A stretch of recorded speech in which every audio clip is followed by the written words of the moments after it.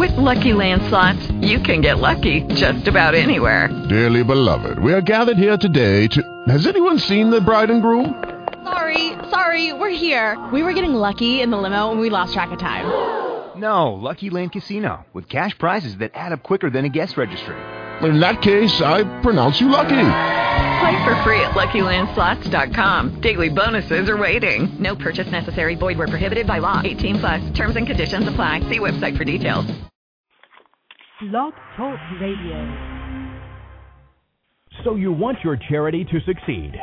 It's no secret that combining online and offline techniques is the key to modern-day fundraising success, and practical advice is what you need. The Nonprofit Coach with Ted Hart is the perfect place to learn from experts around the world who, along with our host, provide advice you can use. Ted Hart is without a doubt one of the foremost nonprofit thought leaders. Also a successful author, his books cover a broad range of topics from major gift fundraising to use of social media and how to succeed online. Ted lectures around the world, but now he's here for you.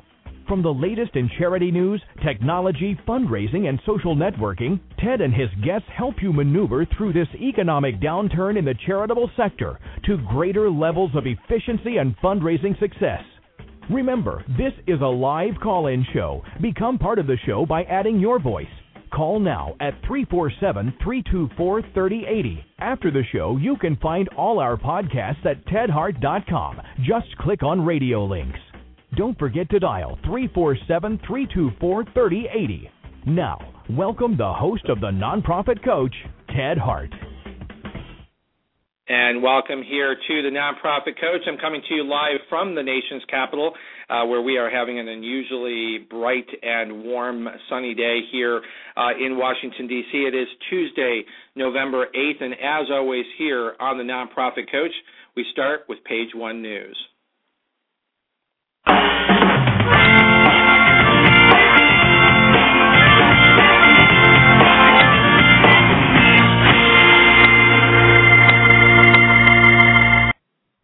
For those of you who may be new listeners here to the Nonprofit Coach, as the announcer mentioned, this is a live call-in show. You can call in to 347-324-3080 and ask questions of our Page 2 expert, who is today one of the senior people at LinkedIn, Meg Garlinghouse.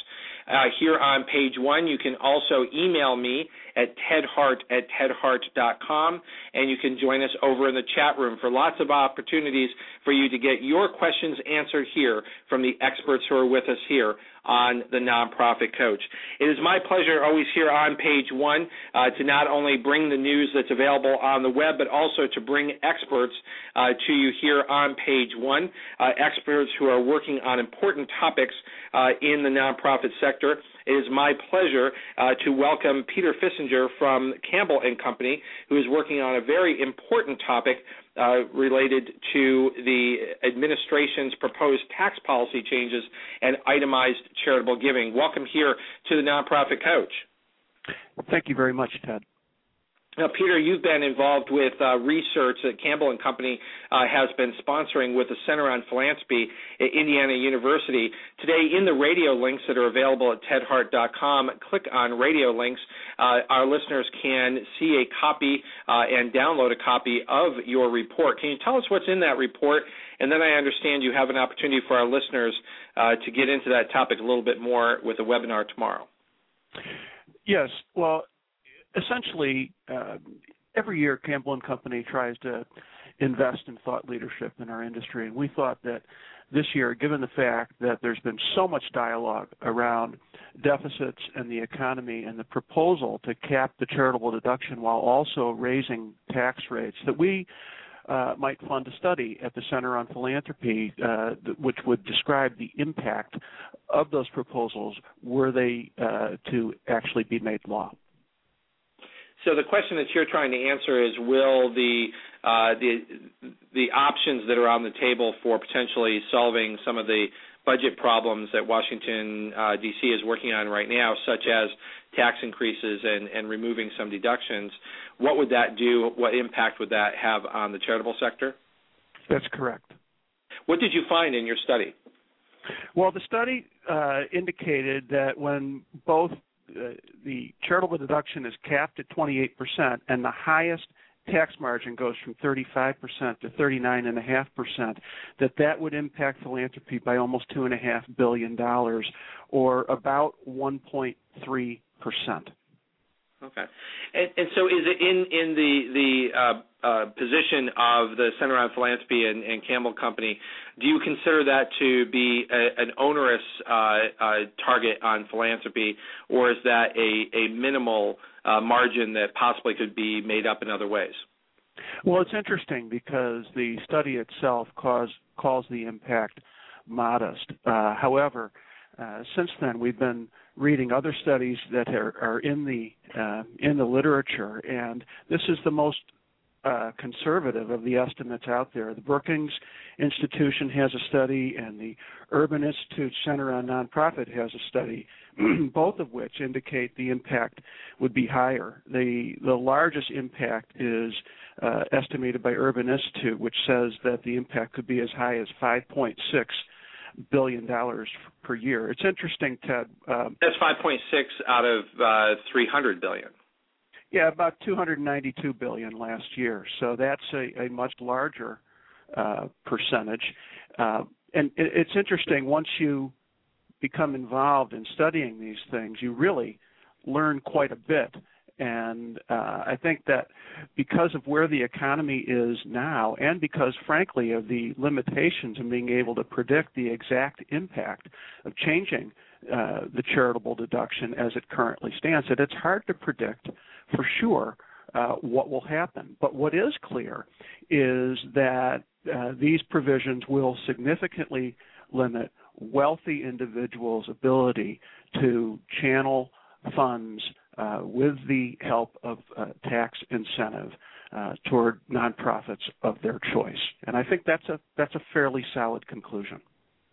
This is obviously a fascinating topic and one that all nonprofit executives would want to be following. How can they learn more about this and get more details about this report?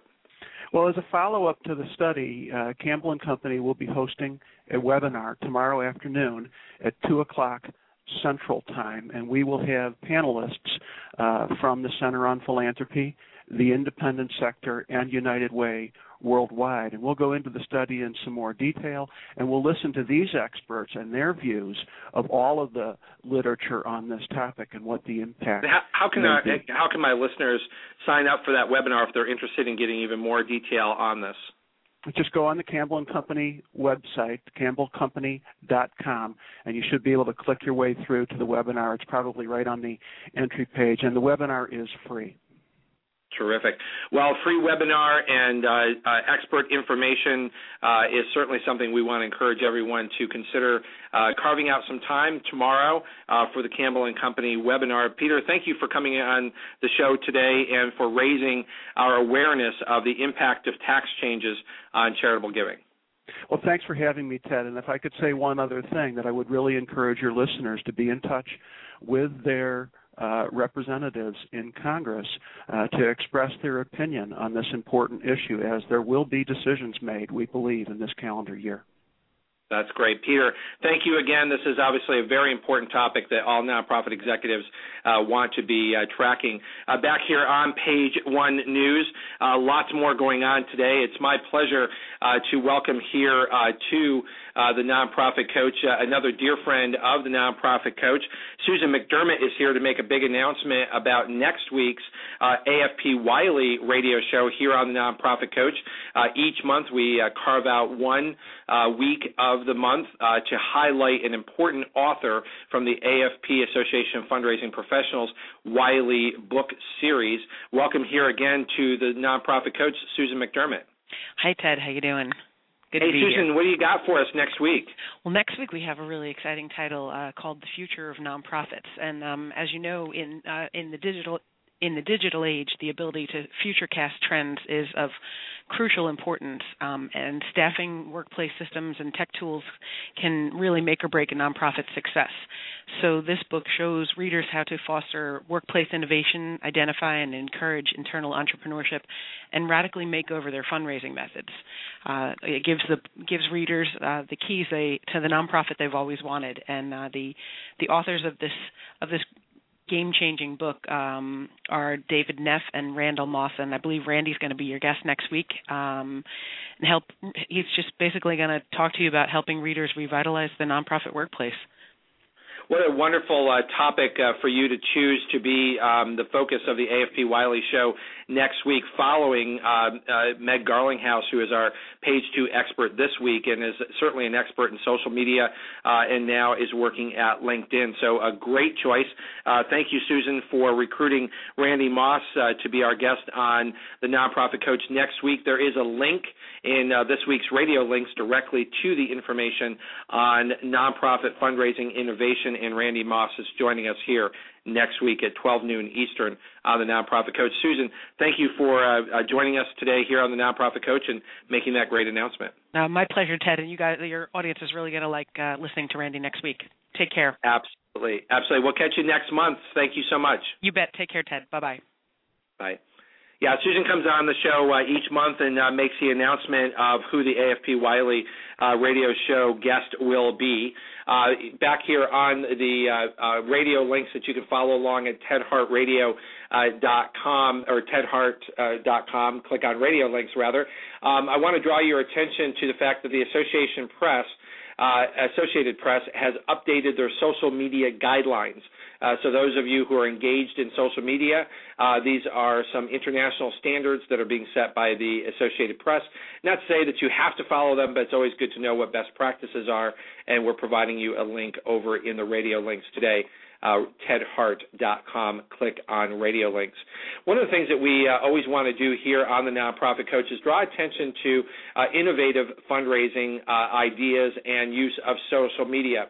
One that you'll find in the radio links today is the Greater Washington Give to the Max Day. There are 11 hours and 48 minutes until the one-day 24 hours of giving, November 9th in Washington, D.C. This is really quite innovative. Nonprofits can still register for the one day, drawing attention to giving here at the holiday time.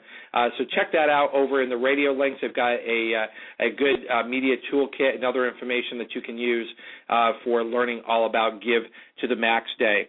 One of the really innovative approaches to the Internet and drawing attention to men's health is a fundraising program known as Movember, which takes place here in the month of November. And I'm very, very pleased to have the leader here in the United States of Movember, Donnie Killian, is here with us to tell us what is Movember and how has social media really changed the face of this program.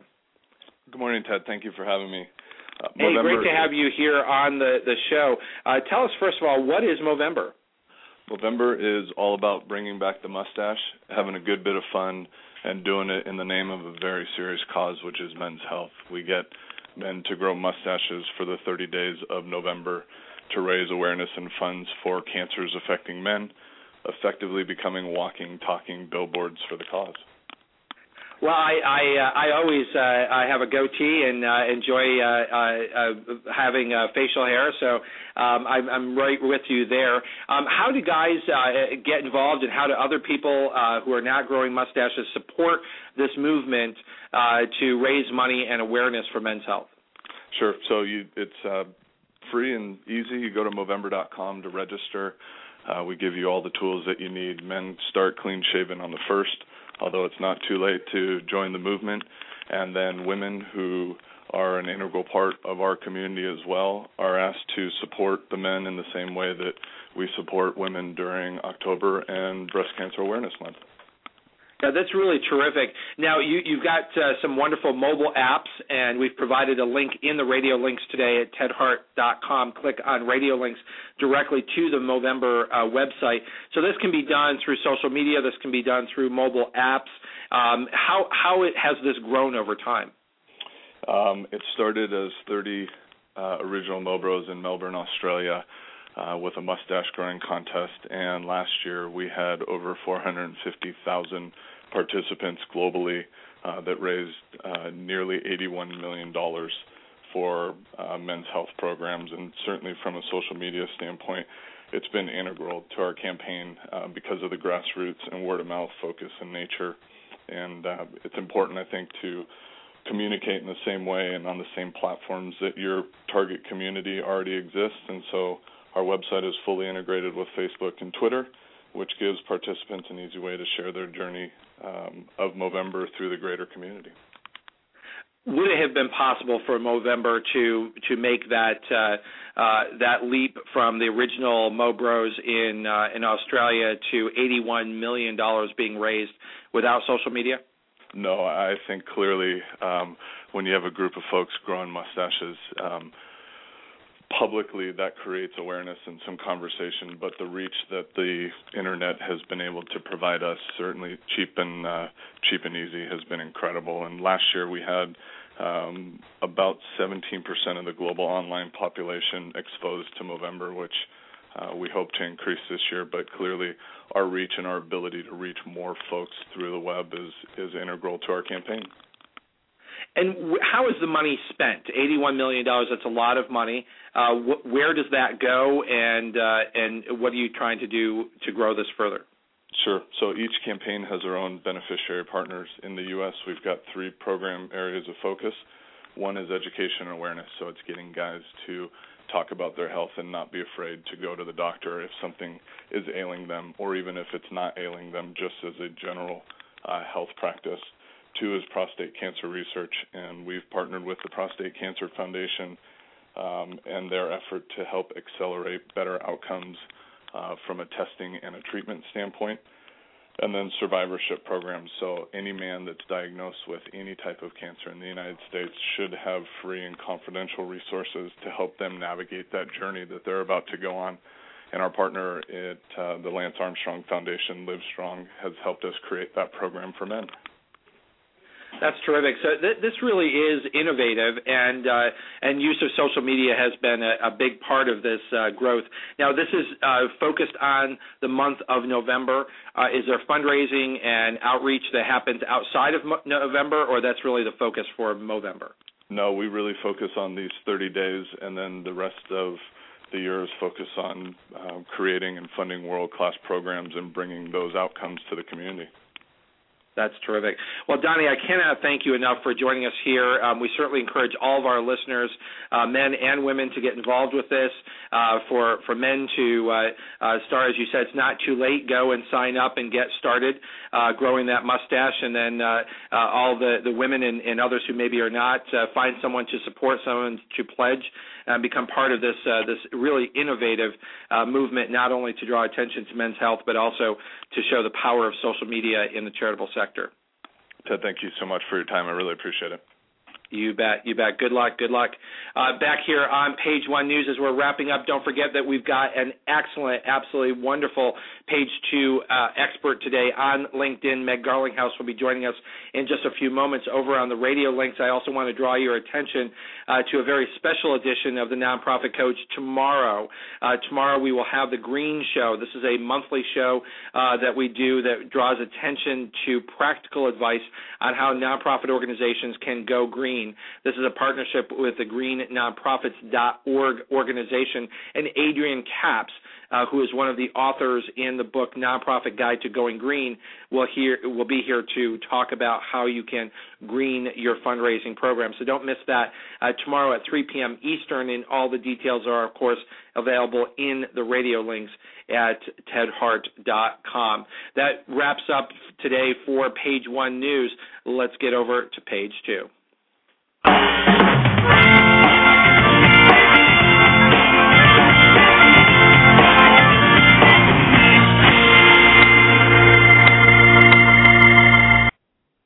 It is really my pleasure pleasure to welcome here to the Nonprofit Coach a very good friend of mine who has been an innovator and a leader in a nonprofit use of social media for over a decade.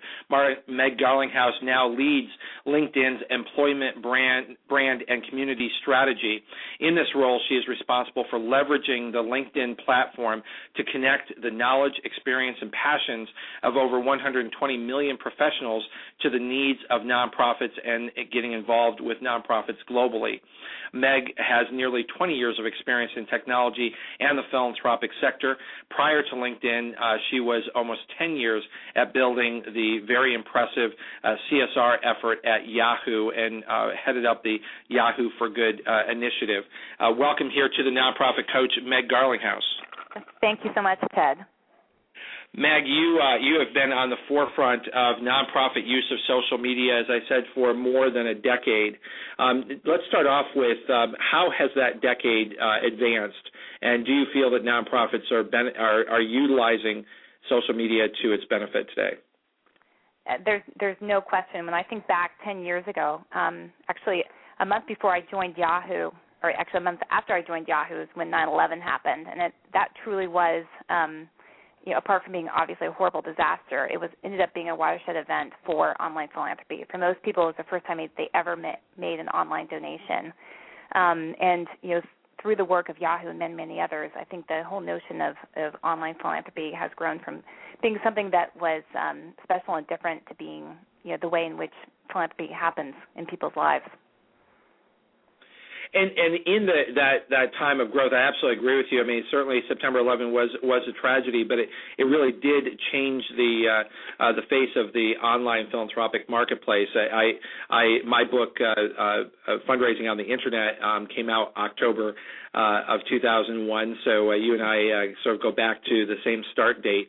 And before that time, there were a lot of thought leaders in the nonprofit sector who were openly debating whether or not the Internet, and at that point we really didn't have social media, social networking the way it is today, but the Internet itself, whether or not that would be used by nonprofits. And of course, September 11, showed that was not only a great way to connect to causes, but also to connect with people. And I think it really drew a lot more attention to the use of the Internet. Now, you started at Yahoo. What was your role at Yahoo, and how did that transition over time? Well, when I began at Yahoo, our CSR program was a department of one person, myself, and what we focused on was leveraging what Yahoo's largest assets were and still are, and that is our content and audience. So we were focused on connecting consumers to causes to inspire them to give back. So our strategy was to be the platform of connections, to connect people around advocacy, around volunteer opportunities, and around ways that they can make a difference in their local, national, and global communities. And one thing to mention when I think about, where we were 10 years ago and where we are now, I mean, we are still, the future of online philanthropy, there's no question the real opportunities in front of us. I mean, if you look at the numbers, I think you just mentioned, or your previous caller mentioned, that philanthropy giving in the U.S.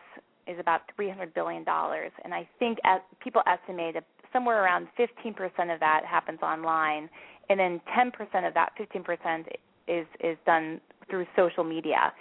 And if you are someone who believes that social media is the future of real philanthropy, some game-changing ideas like the Movember story we just heard about, I think that the future of online philanthropy is much, much more exciting and what we can expect ahead of us.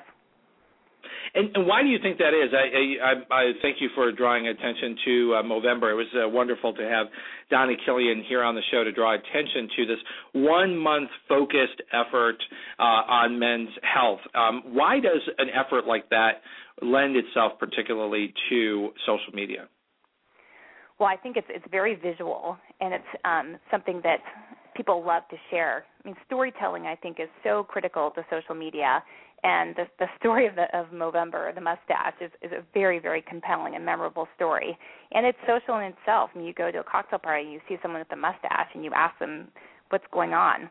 Pictures end up going up on Facebook and Twitter, and people share it. And that's really the magic of social, is when people become impassioned around the shared cause, and there's a platform that makes it easily shared. So it seems that certainly there's a lot of trial and error, and certainly a lot of things that are learned over time. But from your experience with Yahoo, and I want to transition into where you're at LinkedIn and what's happening at LinkedIn right now, what are some of those elements that really help programs stand apart in social media, and what comes across as rather bland and not of much interest? Well, I think there's a truism in philanthropy that the number one reason anyone donates to a charity or a cause is because a trusted friend, family member, or professional colleague has asked them to.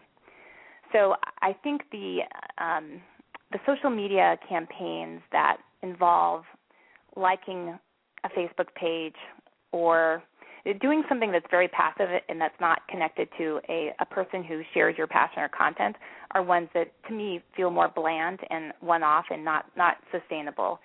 The ones like the Movember campaigns that really take advantage of people and their influence and their networks and their passion are the ones that really can scale and create real change.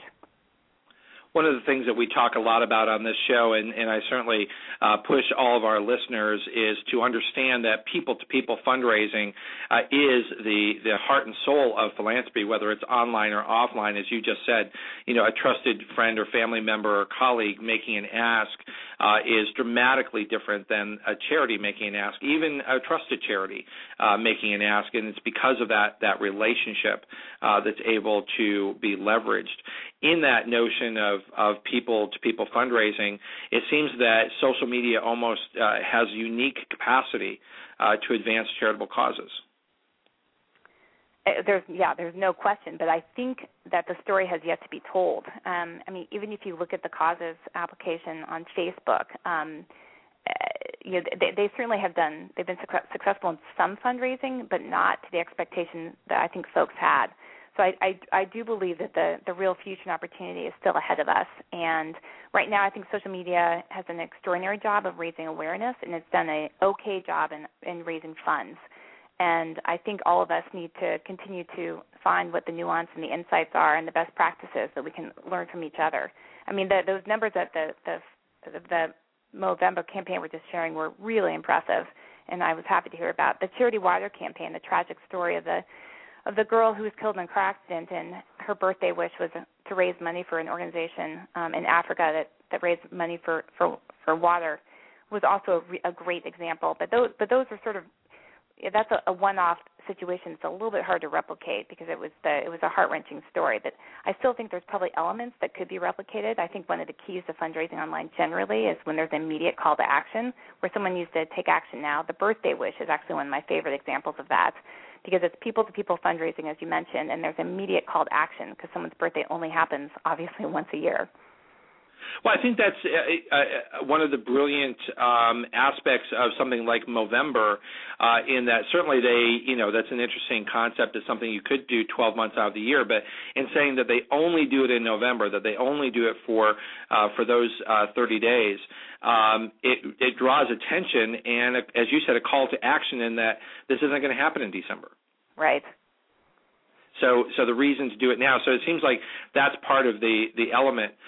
Meg, as you know, and as my listeners know, I talk openly about what I consider to be the 6 pillars of success for nonprofits online. First of all is a well-designed website with a strong email service.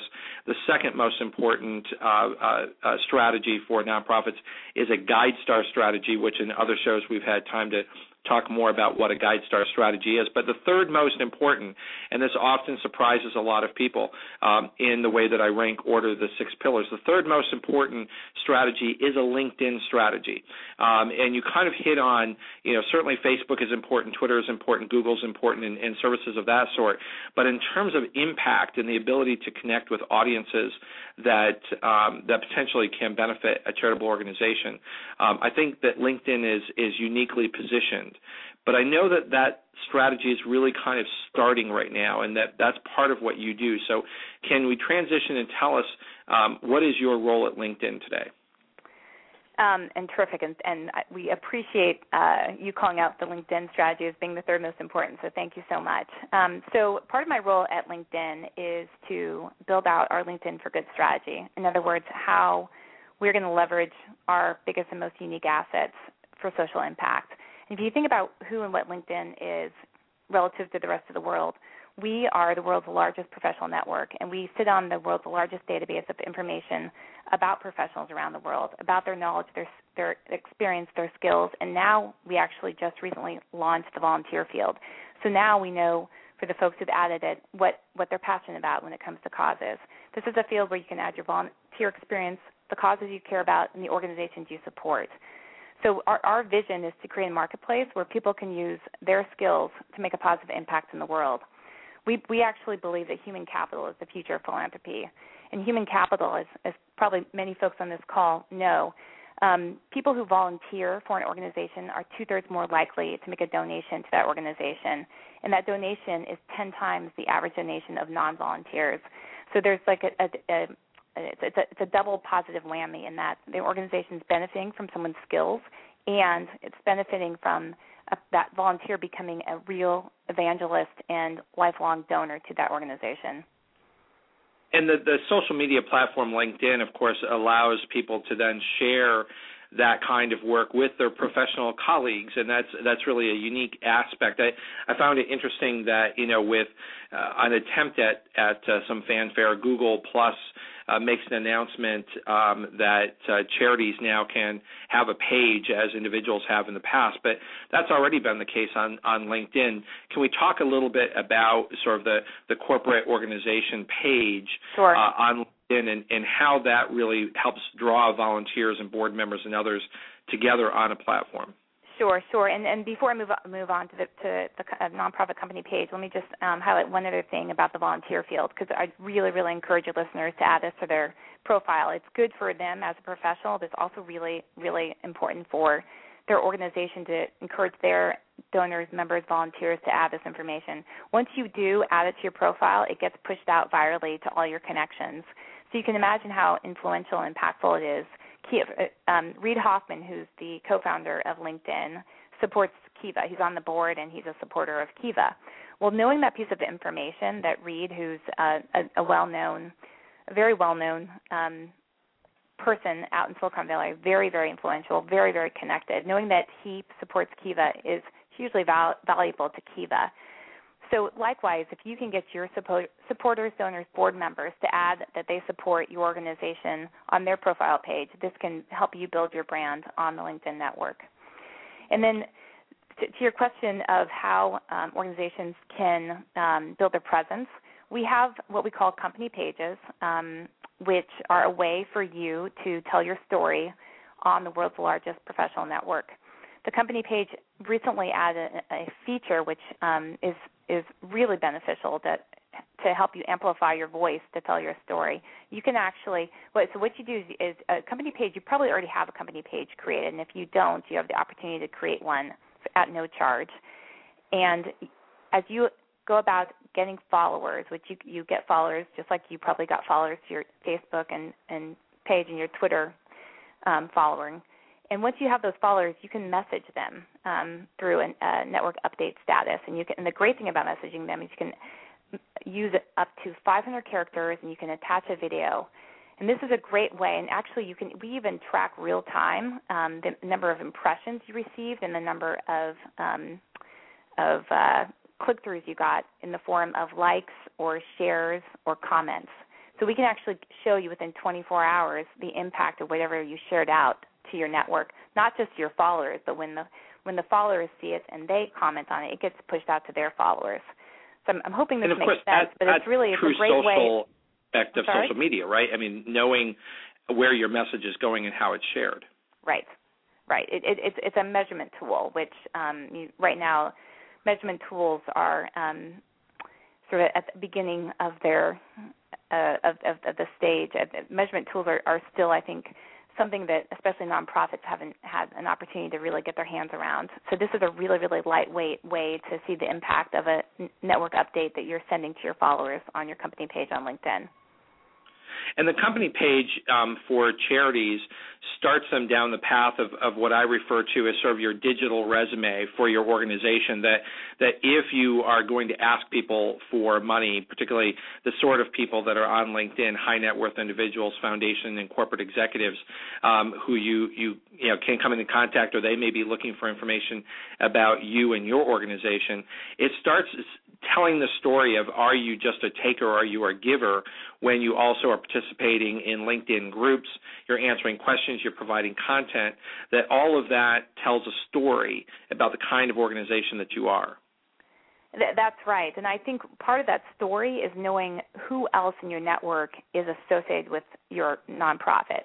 And that's one of the magical things about your company page, is it automatically serves up the first and second degree connections that you know at the organization. So, when I go to the American Red Cross page, I see who I'm connected to, who works there, my first, second, and third degree connection. So it's a great way to get a sense of, that's interesting. Ted Hart's a supporter of X, and I respect Ted, and therefore maybe I should think about getting more involved with that organization.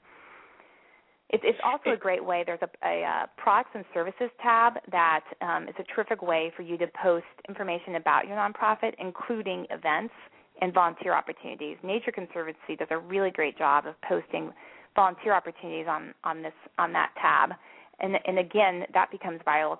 Someone can recommend that they had a great experience volunteering with Nature Conservancy, and once that gets recommended, that the recommendation shows up on that page, and again, it gets pushed out virally.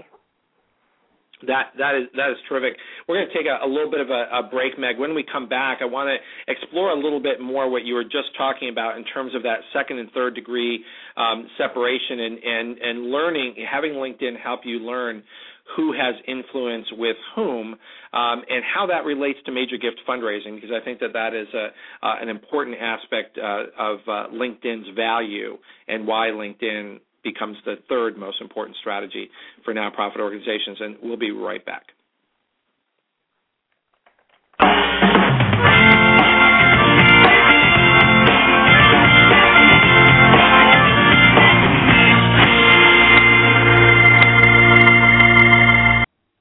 We want to thank John Wiley & Sons for being a sponsor of today's show. And in their sponsorship, they're promoting one of my new books, Internet Management for Nonprofits, Strategies, Tools, and Trade Secrets. This is part of the AFP Wiley Fund Development Series.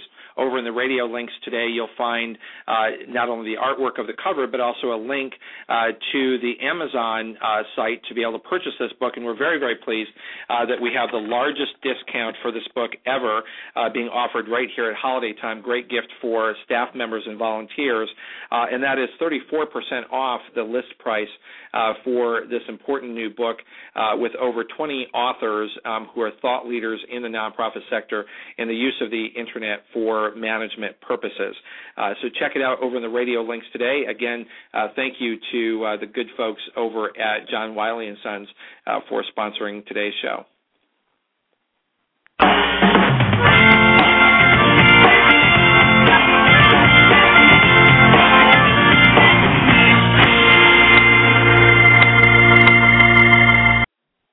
Meg, what really matters about social media sites is who can you connect to, and what really sets LinkedIn apart is the kinds of people that are on that site. Not to say that high net worth individuals, foundation, corporate executives are not also present with Twitter and Facebook, but the congregation of these folks on LinkedIn is not met by any other group. That's right, and you know it is an extraordinary network for nonprofits to use to do some research. I did want to mention we do not allow the network to be used for commercial purposes. In other words, you can't directly fundraise, but it is an extraordinary way to find out information about a potential donor that you're going after, find out if you or anyone in your organization has any connections to that donor. Right, and that's really the essence of people-to-people fundraising, is who knows who. Exactly. And so utilizing LinkedIn as a way to do that research and to identify who within your network you also can connect with. It's difficult to do that on any other platform, but the unique way that LinkedIn is set up to be able to determine who is within the direct link, and as you said, second or third connection away from you, and then provide the tools to then connect with them to see if a contact can be made. That's right. And you have the ability to email a first-degree connection for free on the network, and you can actually reach a secondary connection through a first-degree connection. In other words, you ask the person who's bridging that connection for you to make an introduction. So that's pretty powerful. That's a great feature, because for a seasoned fundraiser, they know that they would never want to make a direct connection to someone that they don't know. But being able to initiate a contact through someone who is known to you is oftentimes very profitable, and is a way to gain from the experience of those people who have that direct connection. That's right. And it's also just a great way to do, even if, let's say, you have no connections to someone you're trying to reach out to, it's a great way to do background research. There's so much information about an individual, their work experience, their history, which groups they belong to on LinkedIn. You can really get a sense of who someone is. And if worst case scenario, you end up having to do a cold call, you can certainly play to their ego by proving to them that you've done your homework, you know who they are and where they've been through life. Well, and it changes the dialogue when you're able to use a platform like LinkedIn to identify people, learn more about where they went to school and who they're associated with, and as you said, with the new tools that are now available through LinkedIn for Good, now also be able to see the kinds of charities that they support and the kinds of efforts that they're involved with. It creates a much stronger picture for you to be able to attract new board members, to attract new donors and supporters for your organization. That's right. And that's another thing I wanted to mention. I wanted to highlight what we call our advanced search. So if you go to your LinkedIn homepage, there's a search field and there's an advanced search button that I think few people take advantage of, because it's an extraordinary way to search on specific facets. So if you're trying to find a skilled volunteer, or you're looking for a new board member and you know the type of skills, experience that you're looking for, you can use all these facets to search on. And then if you find that person and see that they're a first-degree connection, you can reach out to them directly. If a second degree, you can reach them through a connection. So what's in the future for what are your plans? I really find that this new announcement for the volunteer tags and allowing your supporters to link themselves to you through LinkedIn really just adds to the credibility and the strength of LinkedIn as a serious strategy for nonprofits. Yet studies show throughout the industry that when charities are thinking about social media, they often don't think about LinkedIn. Why is it that nonprofits tend to miss this, in my mind, obviously more important strategy? Not to say Facebook and Twitter and those are not important. It's a matter of degree. Yeah, well, we're definitely at the beginning of our strategy to get the word out about all the extraordinary tools that nonprofits can leverage for free on LinkedIn. That being on your show is a terrific way to start spreading the word. But we're going to be doing more and more outreach in our network and also through other channels.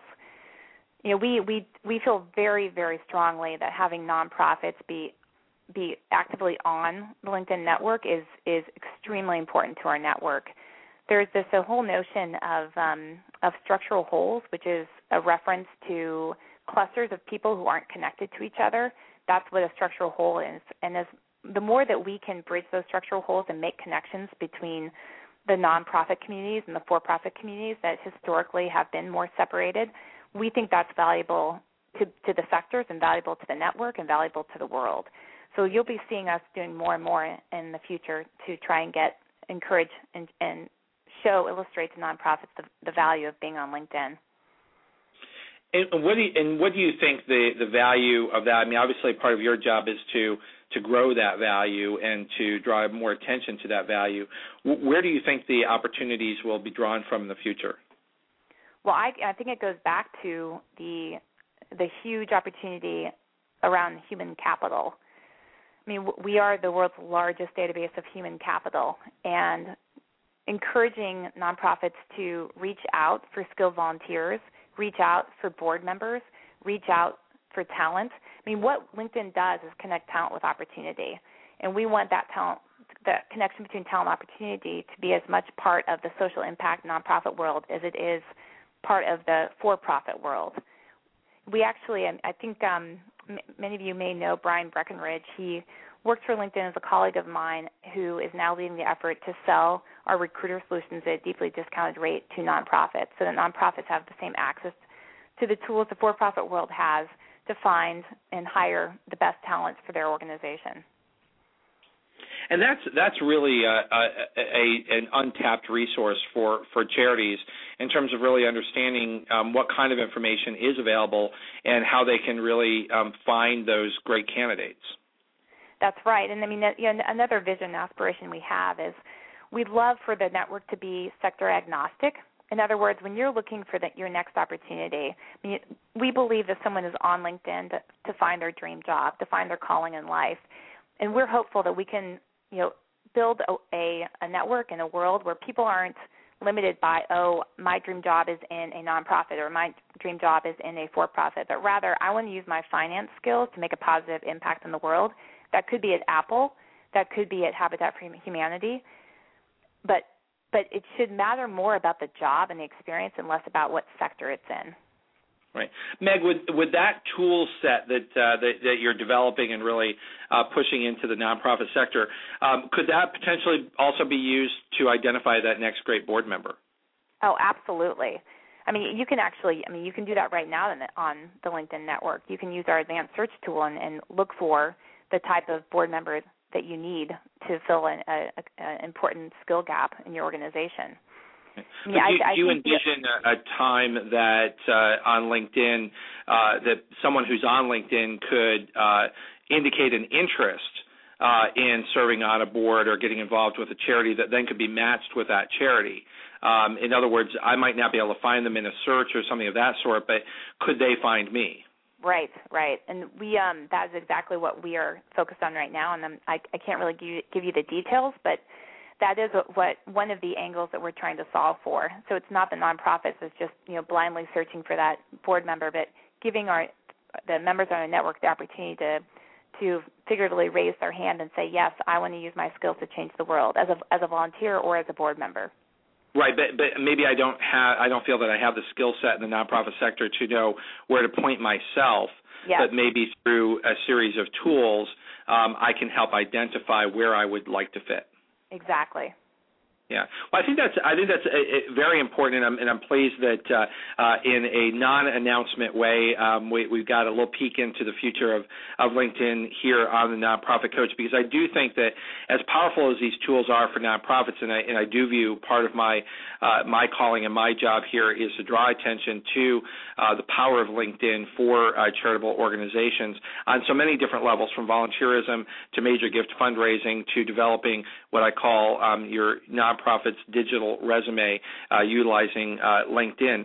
That all of those are important tools, but to flip that around and to have LinkedIn care about the nonprofit sector, to allow the 120 million people to then find charities that matter to them. Yeah, that's exactly right. And then another area I wanted to highlight is something that's often overlooked, which is the value of the network for you to gain knowledge and insights. So connections are critical for finding jobs and creating relationships, but they're also critical for gaining knowledge and insights. We have a product called LinkedIn Today that services all the articles and information that your connections are reading every day. So it's essentially your personal trade magazine. So you can wake up, grab your cup of coffee, log into LinkedIn, and find out what your professional network cares about. And this is the reason why we did this, is we're trying to make you a better professional every day. And having access to this information at your fingertips, truly the signal and the noise, we think will make you a better professional, knowing the information you need to know to be successful. So share that again. What is that feature, and how would our listeners find that? Sure. So it's called LinkedIn Today. And if you go to your homepage on LinkedIn and you click under News on the nav bar at the top, there's a tab called News, and you scroll down, the first link is LinkedIn Today. And what it does, it actually allows you to choose from different sectors of information that you want to get, and one of the sectors is nonprofit. Is this sort of a way that LinkedIn kind of merges some of the features of Twitter in terms of what's trending and what's important in your network? Yes. Thank you for flagging that. In fact, a great feature of LinkedIn is you can actually bind your Twitter and LinkedIn accounts so that when you're sending updates on LinkedIn, it gets pushed out to your Twitter account and vice versa. You can uncheck a mark so that there's times you feel like something that you want to share is more appropriate for the Twitter audience than LinkedIn. You can segregate that information that way. But this is the access to the Twitter community and the information that folks are sharing is critical to the LinkedIn Today experience. Well, I think it's a wonderful feature, and again, it's constantly updating itself based on the content that you request, but also your particular network that you've developed over time. That's right. That's right. That's great. Meg, I want to just take a second and share with listeners, as I'm sure you're aware, November is National Philanthropy Day month, and so I will be lecturing tomorrow in Baltimore, Maryland, at the Hyatt Regency as part of the National Philanthropy Day celebration in Maryland, so folks can find me there. As I mentioned earlier, tomorrow afternoon at 3 p.m. is the Green Show.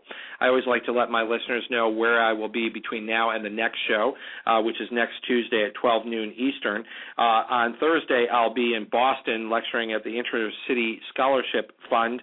Over the weekend, I'll be hosting a board retreat for a charitable organization in Toledo, Ohio. Then I'll be in New York on Monday with the Karma411.com board of directors. So that just gives a sense for my listeners where I will be between now and the next show. So that leads me to wonder what else is missed on LinkedIn. You've provided us with so many really interesting tools today that are kind of missed, particularly for nonprofits that are trying to figure all this out and feeling drawn in so many different directions. Part of the 6 pillars and placing LinkedIn in the third spot is to get charities to focus on this strategy. How would you rank order the strategy once you're focused on LinkedIn and you're thinking about what am I going to do here? What would you say the most important things are, 1, 2, 3, or more on LinkedIn? The first thing I would do is around building your brand, and building your brand through our membership. In other words, add the volunteer and causes field immediately to your profile page, and then message your board members, your donors, your volunteers to add it as well, because that is going to create the magical network effect and really strengthen and build your brand. That's where your board members essentially now publicly and through a social network become your endorsers. That's right. That's right. But let's talk a little bit about the power of recommendations on LinkedIn, which is a unique feature that you really don't see on other platforms that does set LinkedIn apart. Sure, yeah. We encourage people to recommend their colleagues that they've worked with so that it's not just you expressing why you're an extraordinary colleague, but rather you're getting some endorsements from your professional network. And again, as you can imagine, if you know someone who's been made that recommendation even carries more weight. And it does say something about you when say, someone who is looking to evaluate your grant proposal or something of that sort, and they use social media, they go to LinkedIn and they find that you not only have a profile page, but they're able to link on, who are your board of directors, who's on your board of directors, and then to see the kind of recommendations that those people have, it starts creating that picture of substance behind the charity. That's right. And I'm on your page, Ted, right now, and Ted has an awful lot of recommendations. And the people recommending him are secondary connections from me. So I know that I have some connection to them that makes those recommendations more meaningful. Exactly, because those are people that you trust, and if they're saying something about someone that you're looking to get to know, that becomes very valuable. So what else should be on sort of that top list of activities in developing a LinkedIn strategy for nonprofits? So the second thing is to invest in your company page. So I would search to find out if you already have a company page, which my guess is most of the listeners do. If you don't, create one. And if you don't know how to create one, go to the Learning Center, and which is the tab for the Learning Center is under More on the home page. And we've created a special nonprofit Learning Center tab, and that will explain to you how to create your company page. And it is extremely user simple. It would literally take you 10 minutes to fill out the information. And then I would start building followers so that you can regularly send your followers information about your nonprofit's activities. And let's draw special attention, because I do think that's really a wonderful resource that you've created, and that link is learn.linkedin.com/nonprofits is the learning center that you folks have created just for nonprofits. That's right. Go ahead, I interrupted you. So yeah, the first thing I would do is one of the important strategies here, and that you can learn how to do that in the Learning Center. That's right. So the first tip I would say is add the volunteer and causes field to your profile page, and encourage the members of your nonprofit community to also add it. The second thing is to invest in your company page. And both of these things are really, really lightweight things that will take you 5 minutes to really grow your presence in your community. The third thing I would do is take advantage of LinkedIn Today and start reading and following the information that's being shared and consumed by your trusted professional network. It will make you a smarter employee. It will give you information that you can share with your community. The more you invest in the community on LinkedIn, the more you'll get out of it.